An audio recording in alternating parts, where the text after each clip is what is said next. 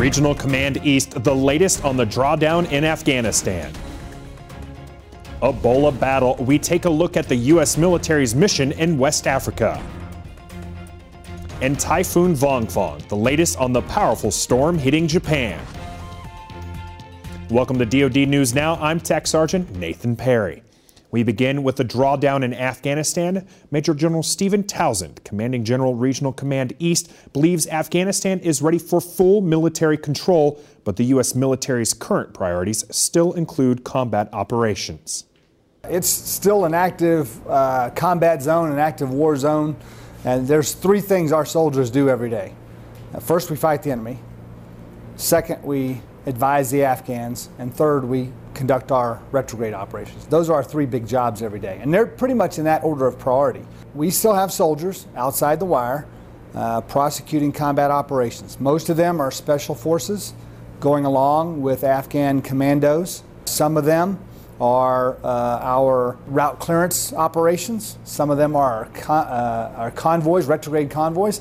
But we also have conventional forces that go outside the wire to protect our bases. So we reserve the right to patrol around our bases. Typically that's partnered, but not always. So yes, U.S. forces are still prosecuting combat operations. RC East is set to transition to a Train, Advice, and Assist command within the next 30 days. As Ebola continues its deadly march across West Africa, the U.S. military has boots on the ground to help stop the disease in its tracks.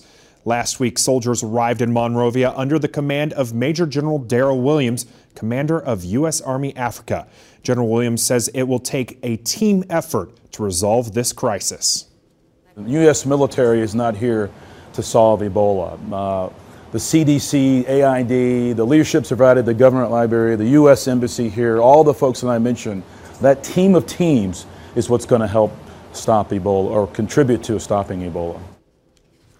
An around-the-clock construction operation is underway to complete the first of 17 U.S.-funded Ebola treatment units.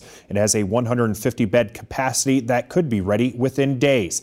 Military blood labs have also been set up to reduce the wait times for results from several days to several hours.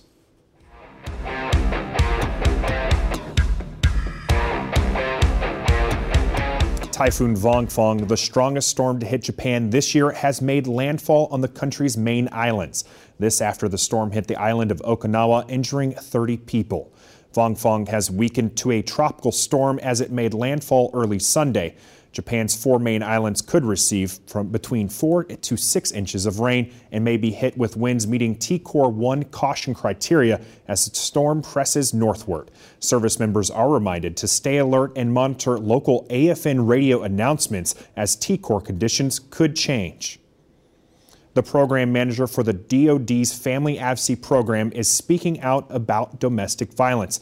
October is Domestic Violence Awareness Month, and Kathy Robertson said during fiscal 13, they had almost 8,000 instances of domestic abuse and even more reports, which indicates that more people are coming forward. We had almost 17,000 reports.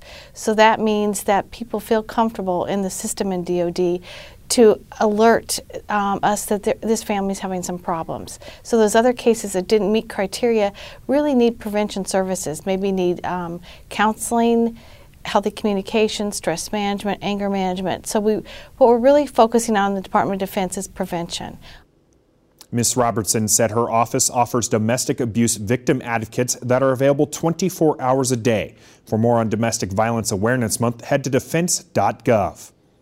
And that's it for this edition of DoD News Now. I'm Tech Sergeant Nathan Perry. For more news and information, check out the DoD Facebook page or find us on Twitter. Until next time, we'll see you online.